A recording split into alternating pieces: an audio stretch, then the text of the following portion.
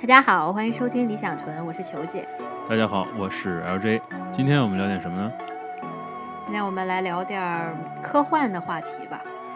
我最近刚看了TED奖的新的小说，叫《呼吸》。他之前写的《你一生的故事》被改编成了特别火的那个电影《Arrival》降临。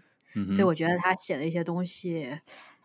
怎么说呢，就某种程度上虽然是科幻形式，可能一般人一提到科幻就觉得你就像之前看一些什么 Star Wars 的星球大战之类的，就打打杀杀的那种在外太空，但TED讲他写的这些科幻就特别有人性化，就我每次看就不由自主的会哭的那种感觉。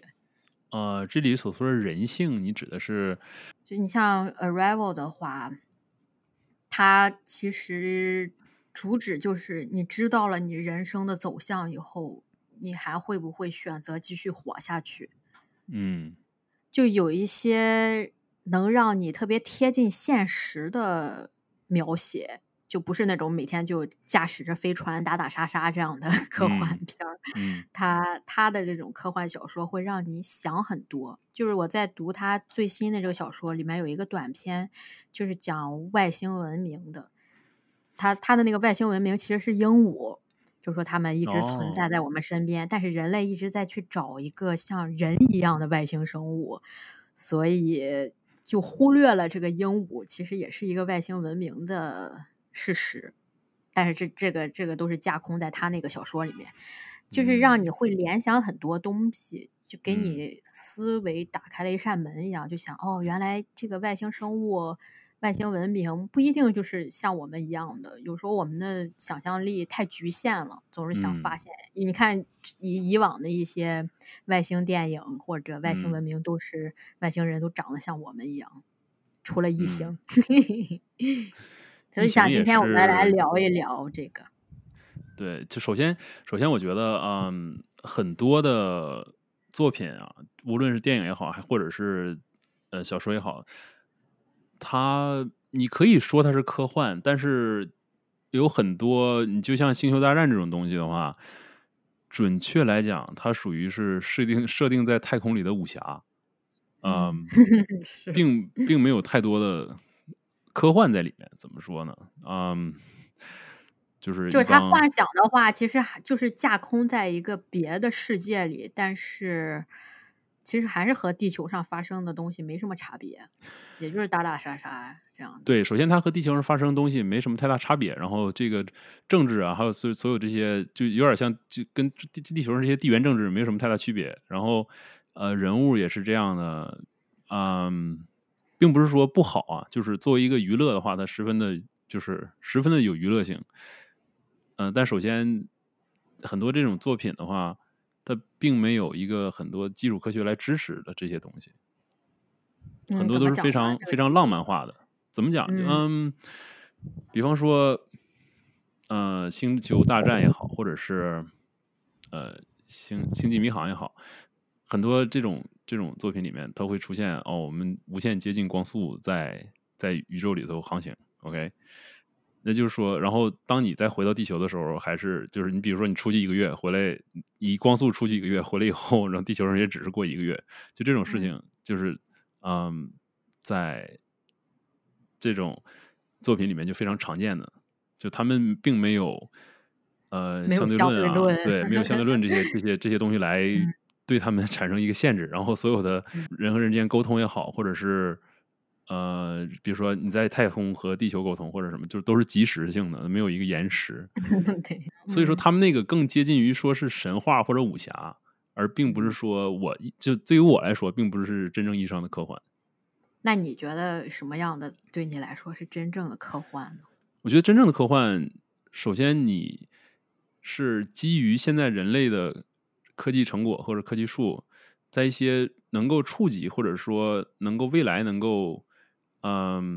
能做到一些东西，或者是已经有理论了，但是目前是做不到的东西，基于这些东西这些我觉得是科幻。那像《三体》的话，应该是对，《三体》的话，对于我来说，它就是属于比较就是科幻，因为它很多的一些理论，还有这个对于这个技术科学的理解是基于现实的，就很多东西它都有解释，而并不是说我导演告诉你这东西能做到，它就能做到。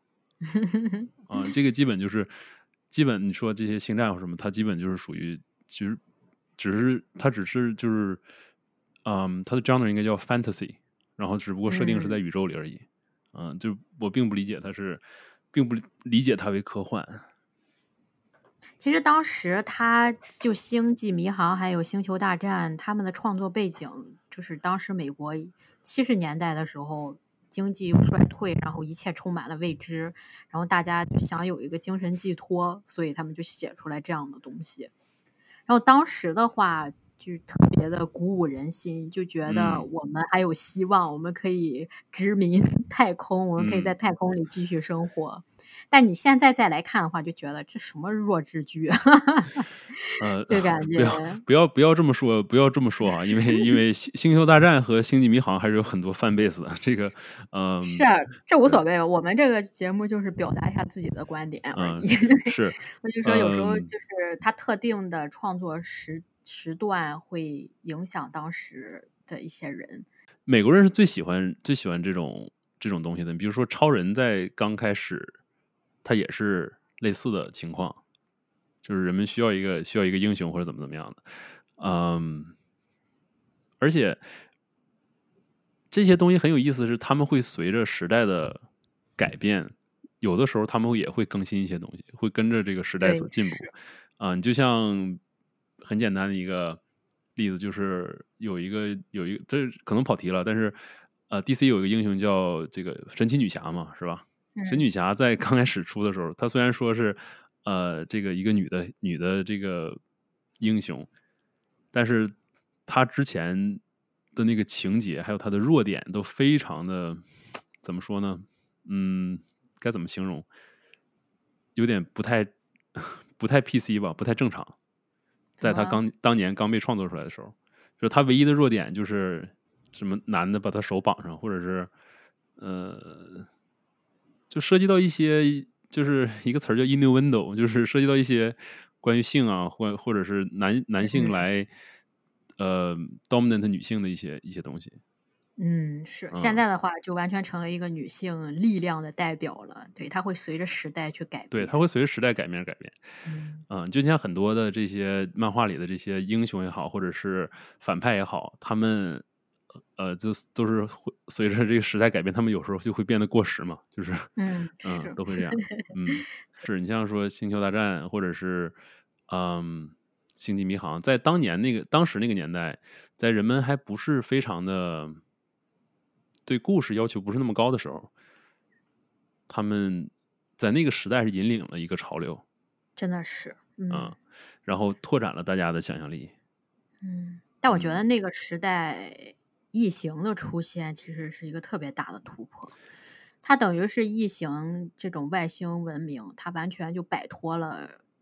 外星人长得像人类的这种设定，有点像那个克苏鲁小说里面的那样，就是整个无垠的宇宙，人类其实就是太渺小了，是就会让你产生一种恐惧感。异形这一系列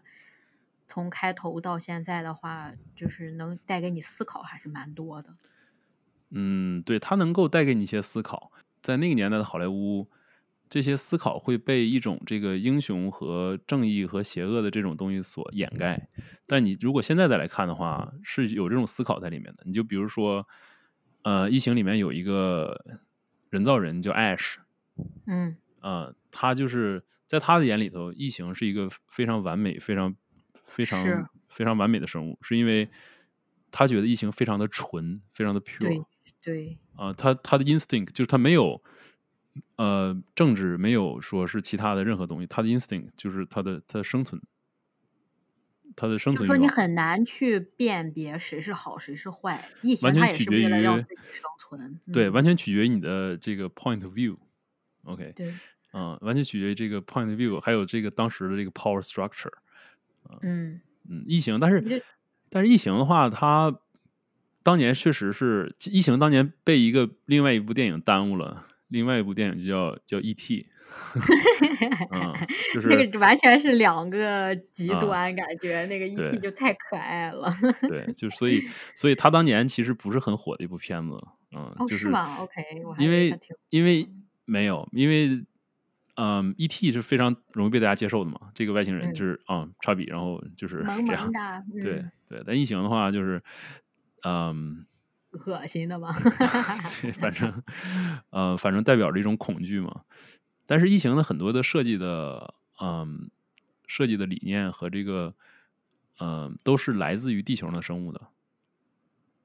嗯哼。就是还是根据人类已知的对于生物的这种东西的这些认识所创造出来的。它是一个德国的漫画家画的一个东西，就嗯是它的原本，然后他画的东西特别黑暗，在当时很难被别人接受。然后 Ridley Scott 他就是一直在给他站队嘛，就说嗯，我一定要用他的设计。但是很哈，多人考虑到当时人们可能接受不了这种这么恶心的生物，还好他坚持下来了。我觉得，嗯。真的是一个让人大开眼界的一个创作。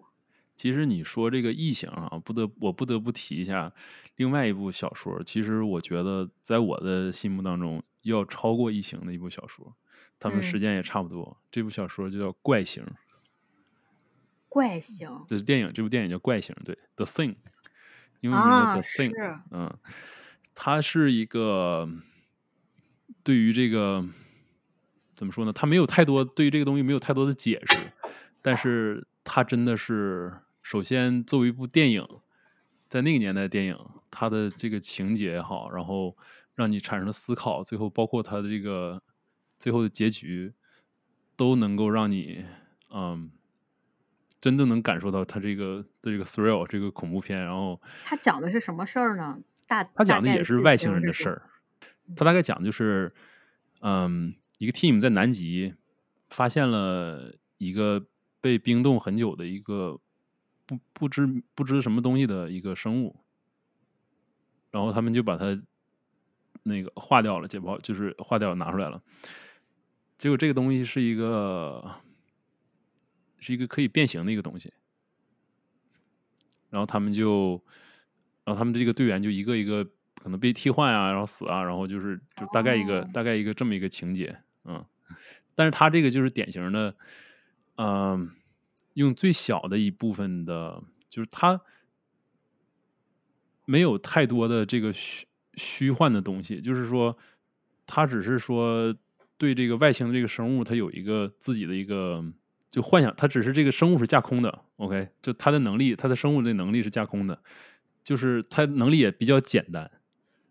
然后但是通过这么一个简单的东西，然后用这个故事里面，它会在这个故事里面表现出很多人性也好啊，然后就像你说的是关于人性的一个电影，嗯。然后也是关于这个斗智斗勇啊也好，这么说也好，就是最后而且还是一个 open ending，所以哦，我特别喜欢 open ending 的这种啊，所以东西，所以所以像那个这部电影《异形》对，的，最近这两部新的《异形》都是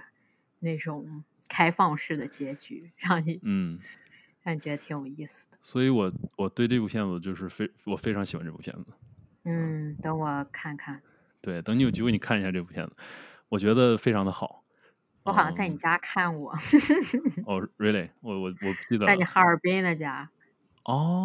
咱俩还哦吵了一架呢。哦，OK，因为啥呀？我怎么忘了？你觉得呢？我忘了，就还有一种，也不知道是算科幻还是，因为他嗯自己有自己的一个分类，叫赛博朋克，啊，就像《银翼杀手》这一类的，嗯。也但是是一赛博朋个克，寄就是寄托于未来世界的一种感觉，有点嗯儿像，因为好多这种科幻也都是讲未来的嘛。嗯，对，像赛博朋克来讲的话，会悲剧一点儿，就感觉特别的颓废的那种感觉。它是赛博朋克是一种风格吧，它可能算一种风格。然后，嗯，因为最后大多数说的都是说，在未来人类在这个大都市里面，然后，嗯，是对未来的一种比较不是很高的一种期待吧。反乌托邦，不是是。很高的一种期待，对。对，其实就是也是在讲人类和其他人造人或者 AI 的一种相处，有点像这种科幻来讲的话，就是人类和外星文明怎么相嗯，处，其实都是探讨的一些这种问题。是是，我说到赛博朋克，我不得不提一句赛博朋克2077，再次跳票到11月份，不二知道是零七七那是什么东西啊？是一部游戏，哦，OK，Cyberpunk 2077，它是根据之前九几年的一个桌游所改编的，但是就是嗯不能说改编嘛，就是它那个有点像，有点像说是魔兽世界是根据龙与地下城系统改编的是一样的，就是它是嗯取那里面元素，然后做那么一个世界，就是 Cyberpunk，嗯然后是一个非常不错的一个游戏制作公司，这个 CD Projekt Red CDPR 做的。他们之前是做过那个Witcher，我不知道中文是什么。anyway，这个游戏是我十分期待的一部游戏，本来应该计划是今年4月份上市的，结嗯果后来就推到了9月份，然后后来又推到了11月份。嗯我开始这部新电脑装的就是为了玩这个游戏的，但是，OK。但是估计等那个游戏出的时候，应该得换代了又。那你嗯，觉得人类现在都可以做一些特别精致的这种虚拟现实的游戏，那你觉得我们是不是我们这个世界其实的这个真实性也是很难讲的呢？就我们是不是在生活在一个模拟器里面呢？对，这些都不好说。我觉得很大几率，我们可能真的生活在一个模拟器里面。首先很怪的一点就是这个，费米悖论，就是我们从数学上来讲，就这么多的星系，这么多的那什么，就是肯定应该有外这个星文对，肯定应该明的存在。有外星文明，它的几率应该很大，但是我们没有一点点证据说能够发现外星文明。这个首先这就是一个问题，就是当然我们现在的科技想要做到真正的叫 photorealistic，就跟我们现在的嗯环境所相比的话，做到真实，这还比较难，这个还有一嗯，段有一段是，很长的一段距离要走，但是未来想要做到这样肯定没有问题的。而且嗯如果看过《黑镜》的朋友都记着，《黑镜》里面是最新一集还是上一集我忘记了，嗯是，有一个是直接贴到脑袋上那种的，然后在你脑子里产生画面的那种对。科技，我估计未来这个也不是应该不难实现，因为人的大脑其实非常好的处理器嘛。而且我们对大脑的研究其实只是冰山一角，感觉还有很大的潜力去开发。就像你有嗯时候有一些什么 déjà vu 啊这样的感觉，或者你有一些潜意识的一些很多没有办法解释的东西，是，我觉得还人类社会真是还有好多太多没有办法解释的东西存在了。嗯。其实你感觉是这些年的科技发展很快什么的，但是，嗯，实际上相对于说我们自己来讲的话，还那么回事儿吧。你比如说最简单的，因为我玩摄影，我知道就是嗯所有的相机都有个系数，就叫 dynamic range，这个中文叫什么我不知道了，但是玩相机的应该知道什么叫 dynamic range，就是它是这个相机的这个传感器能够记录的，在同一张照片里能记录的，嗯，最亮的地方和最暗的地方，嗯这个一个 range，OK，就比如说你的眼睛出去看东西的时候，你你看到一个画面，但是你用相机照出来，你感觉跟你眼睛看的是不一样的。这是因是，为你的大脑处理图像能力要比相机要强的太多了，你知道吗？所以对，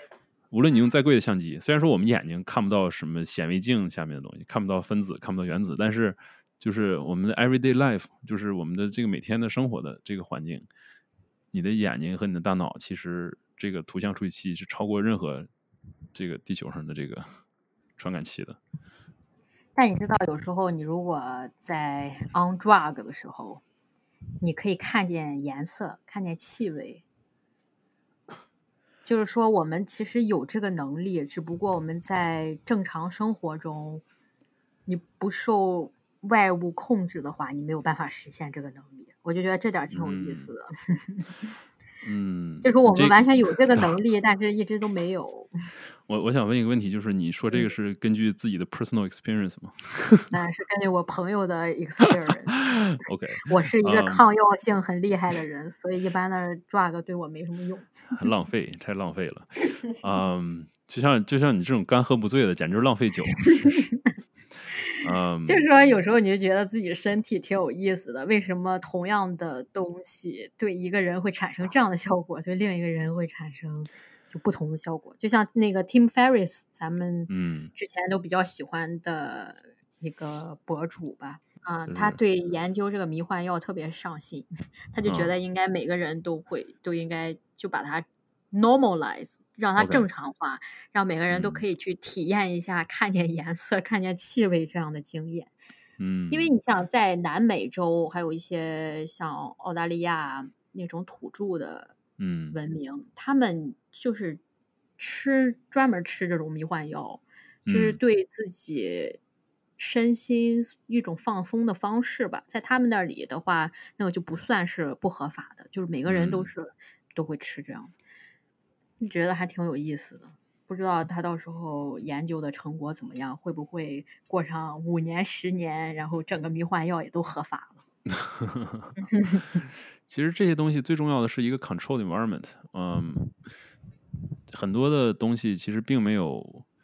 很多地方宣传的那么可怕。嗯，很多的时候，很多的宣传也好，很多的故事也好，都有它的背后的故事在里面。其实嗯，感觉还是利益集团的问题。对，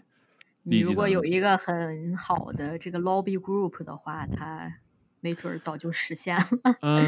你就拿大麻这件事情来说，其实大麻在美国，在别的国家我先不提哈，但在美国的话，嗯最早说它是 gateway drug，说或者不合法什么样的，这个当年是一个嗯，完全是一个个人的，为了达到自己的一个目的的一个政府的人，他为了达到自己的目的，然后做这么一个东西，做出嗯，来这么一个东西。其中也包括很多，它背后也有一些种族主义和一些其他的一些东西混合在里面。嗯，就造成了整个好几十年大麻就是这不合法或者是怎么样的。嗯，或者是人们对它大麻有一种嗯一些惧怕见解。心理。对对，说它呀，是 不知道我们 gateway 的这 drug 期嘛。节目会不会被封掉？我说了，这是美国，就是我说的是嗯美国，，OK。而且我没有说别的，我只是说而且我当年们不发生的事情。提倡大家去 take drugs。对，先但是先发表一个声明。对，don't do drugs。然后，嗯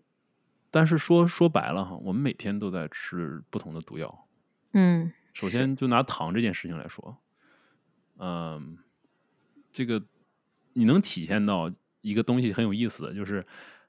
两个 lobby group 在打架的时候是非常有意思的。嗯糖这边说哦脂肪 OK，然后对，然后肉类这边说哦糖怎么样怎么样。其实最后无非都是讲同一个故事，就是说大家多去消费我的东西而已。对，嗯，然后当然，你就像我之前讲这个关于大麻这个是有一些当时的一些高官，他们有自己的一些真的在里面，但是嗯，也不排除很多烟草的公司他们会觉得那是一个竞争的东西。对，当时嗯，烟草公司还有糖果公司都算是美国最大的2个 lobby group 了吧。其他东西一旦牵扯到他们的利益的话，他们肯定都会说一些不好的，然后媒体对也会对，在他们的影响下加大宣传。但是我说到这儿，我应该做件事情，就是把话题拉回来。对，我们再聊一下嗯，这个科幻问题。对，因为刚才我们说到，关于人一些体验嘛，其实说到这儿了，就是刚嗯才简单说了2句别的，但是我相信在，嗯，一个在丛林里生活的这种人，他会对周围的环境的 awareness 会比一个在城市里生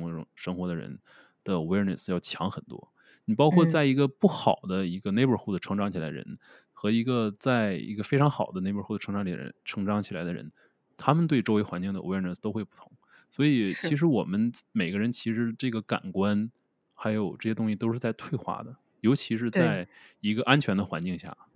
都是在不断退化的。这就是为什么说有些人要训练呀，然后有些人要去，就荒野生存也好，什么就是去能够读，就是他脑子可以读懂这个自己周围的环境，这是非常重要的。但是我们现在环境太安全了嘛，所以很多能力我们都失去了。所以不排除说啊，像你说的，能够可能看到是什么，看到味道或者闻到颜色，其实嗯这不排除这些可能。只不过我嗯，们这个是。这个 sense 都被 dumb 退 down 了。化了是吧？嗯嗯，你就想之前我一直在新西兰生活嘛，然后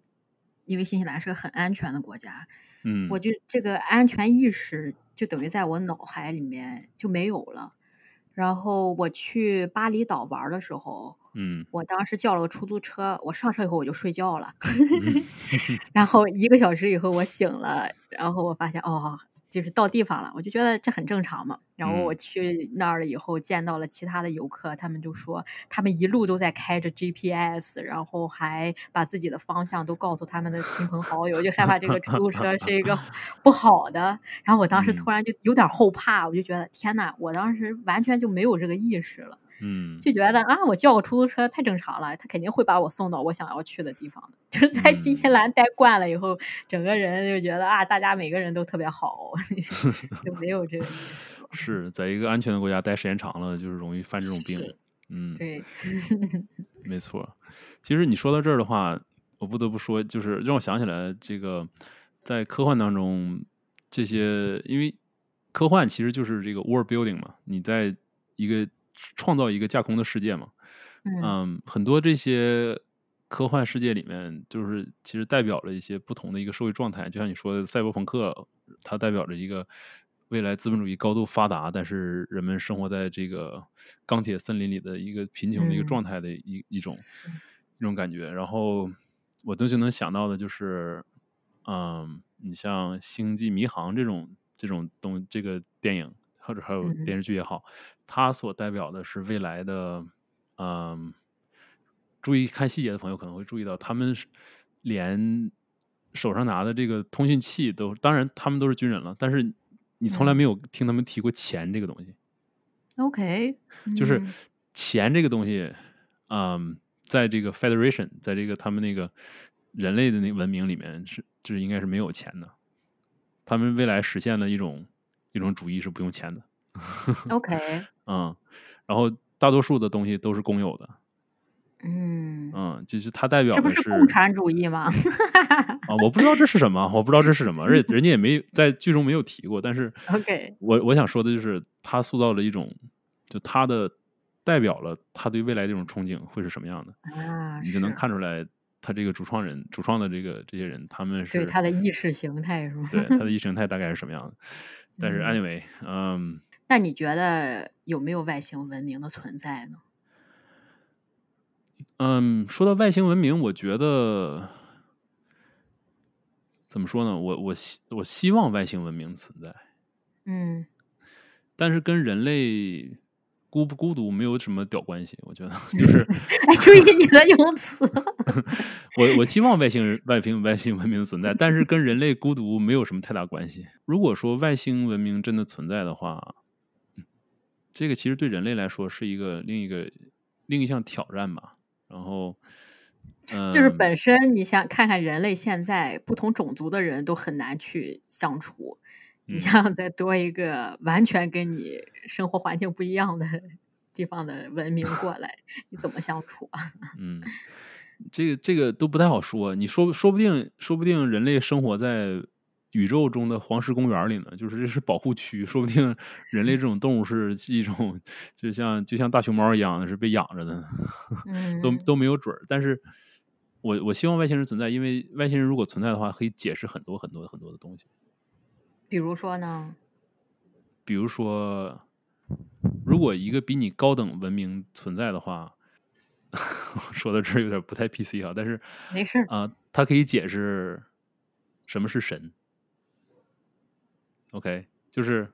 如果是上帝创造了你的话，那谁创造了他们？就是这种问题。OK，再一个就是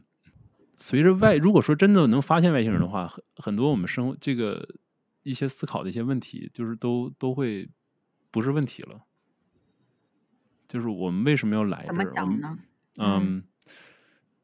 就是我们为什么在这儿或者什么样？就是当有一个人跟你同样 suffer 这个问题的时候，你知道可能我们被 connect， 就是同样的有一个同样 connect。当然不排除外星人像异形一样的，他们就是 pure survival 。当然不排除这种可能。但但有时是候也感觉整个宇宙其实就是一个特别 random 的东西。那就是 你就像 random 之的。前我给你看的那个生命游戏，那个嗯一个模拟的一个对，数学模型，就是说你随便设定几个基本的规则，然后让它自己去发展，然后慢慢的它自己就能发展出来有好多不同让你惊讶的这种 pattern 出来，是，就完全你之前完全不会料到会产生这样的结果。对，所以就我是啊。感觉看科幻总体来讲的话，是会让你思考很多哲学问题，尤其是人和宇宙啊这样。对，其实虽然可能没什么用，对你现实生活的改善来讲，但是我感觉还是挺有意思的。也不是吧，我不觉得，并不觉得没什么用。其实我以前我不是读很多的 fiction 的，但是我可能看的比较多的就是科幻。我以前是比较喜欢最喜欢的一个小说题材，可能就是科幻。我也是。对，并不代表说对未来憧憬吧，它确实能够让你有一些思考，我觉得还是就是但是有些说对你赚钱什么的没什么用，对你在这个社会上生活没什么用，但是能解决一些你的一些内心的问题。其实也不能这么说，不能说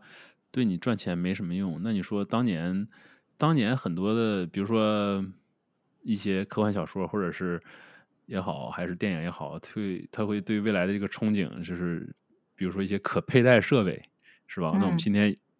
天已经看到了一些可佩戴设备，然后对你自己身体的一些监控，这个我们现在也已经开始有了。所以，取决于你是什么行业的。取决于你什么行业，但是它只要是我觉得凡是能让人思考的东西，虽然说不是所有东西都能够去 monetize， 都能够去帮你赚钱，但是它的价值可能要超越这个赚钱这个东西。是，我是自己认为，是我同意你这个观点。如果说只是改善生活的话，你和一只在外面收集松子儿的松鼠有什么太大区别？是为了 living，就是对，说生活还是生存这个问题。我们过去播客也说过这个类似的问题，就是通过改变外部环境来改变自己的心情这个问题。我觉得并没有说谁高谁低，我只是说，达到一个内心平静的方式有很多。那你但是现在达到内心平静的方式是什么呢？我觉得我只能说我个人的，我觉得我达到内心平静，首先是，是要有一定物质，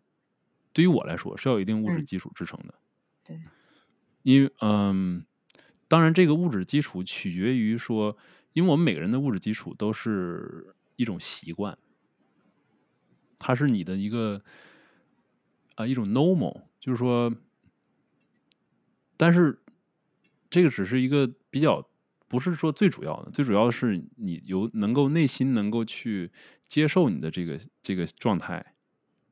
当然我是在这个物质基础上接受的，所以说我不知道如果没有的话能不能接受。但是我是在这个基础上接受的，但是可能有人会在比我低的基础接受，有人会比在我高的基础接受。我不能说我内心平静嘛，我只能说我尽量去保持内心的平静。首先就是说，我对外界不是有很大的欲望，然后我也会，当我意识到我会有这个意识去控制自己对外界的欲望，也不能说控制吧，就是减少这种 exposure。就像说，如果你天天去看什么这个花花公子，或者是你天天去看什么阁楼之类的，就是天天去看男人装，那个天天看那些大美女，天天刷抖音，这个并不能减少你内心对外界的欲望，它反而去增加你内心对外界的欲望。它等于是 build up 了一个更高的欲望了，就是这对些东西越来越没法满对足你的需对，求。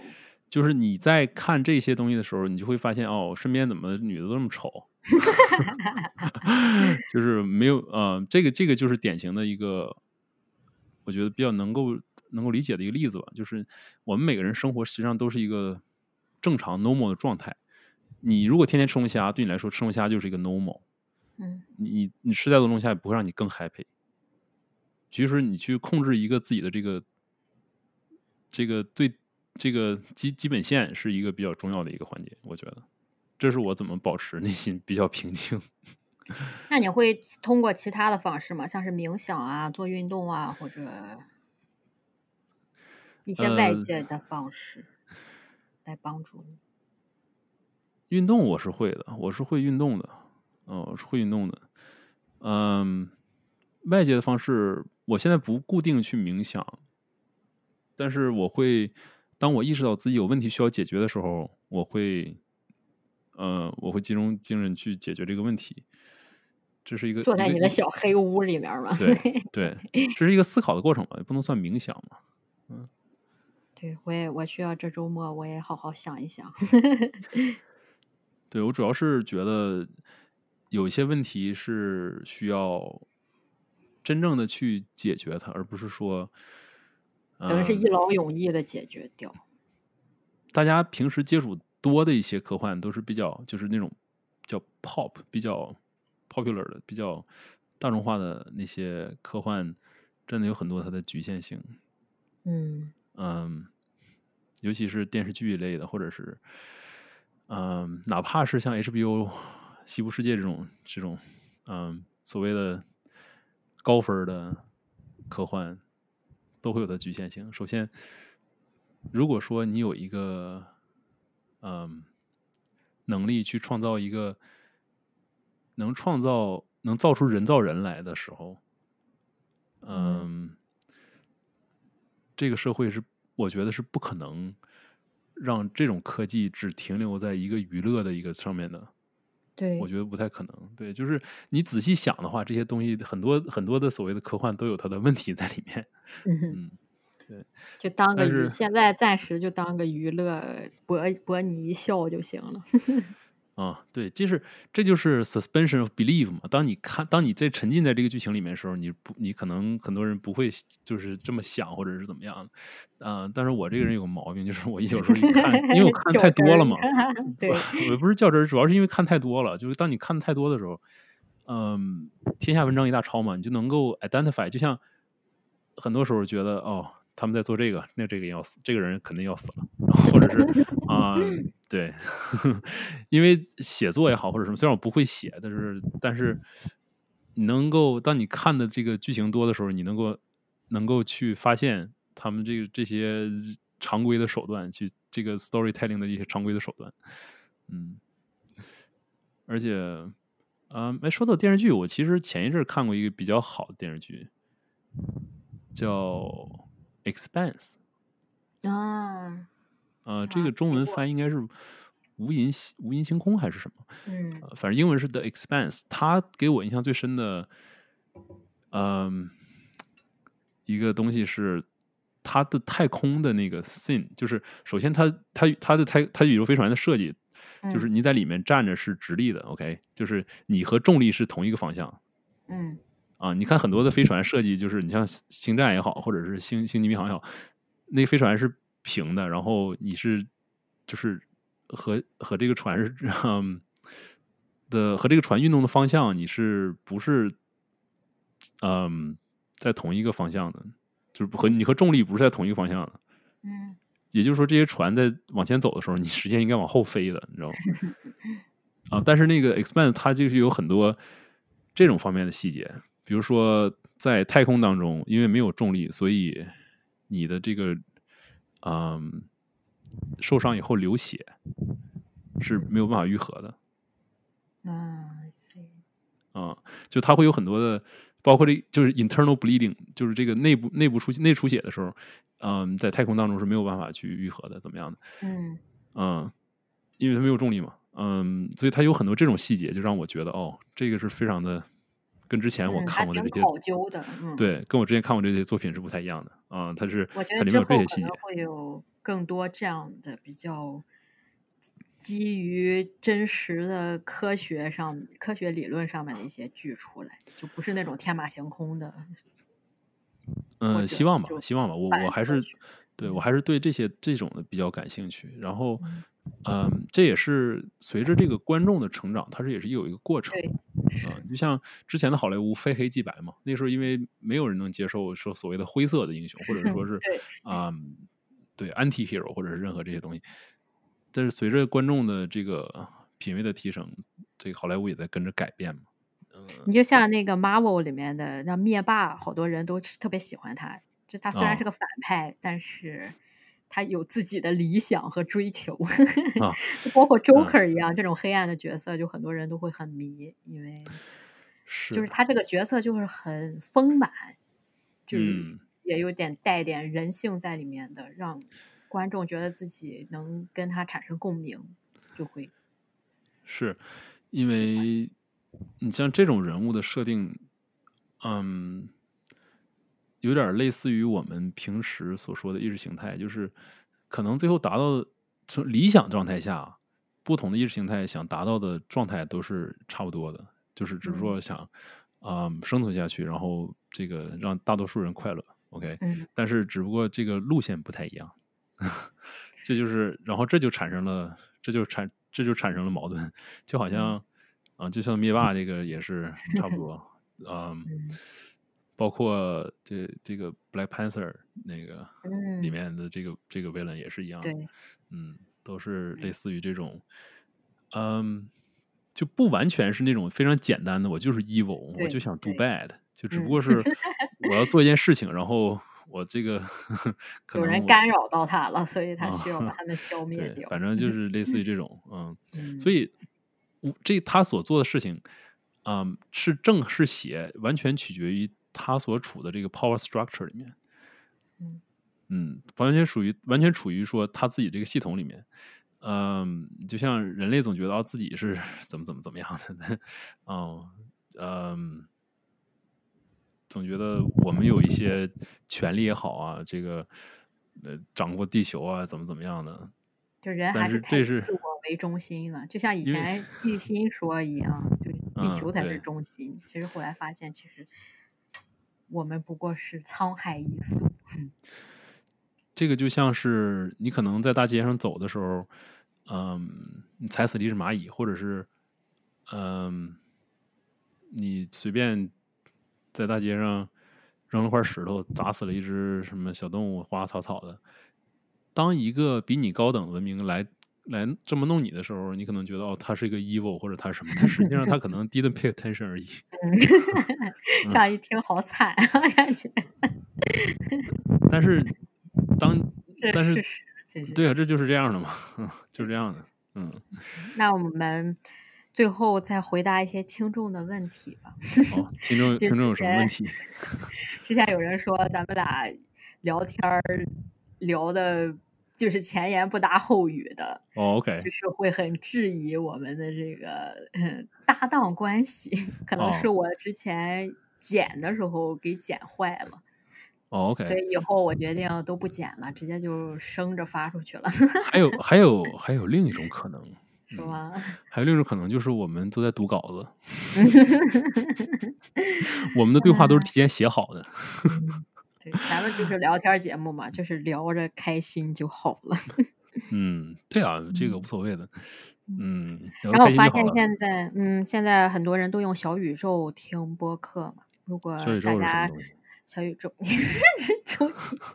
小宇宙是一个新的播客收听平台，然后在上面他们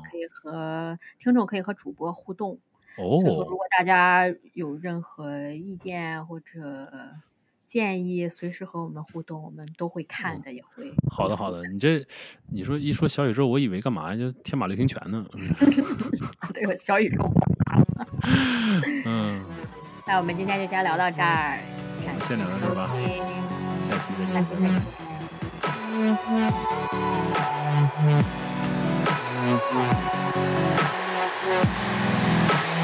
见。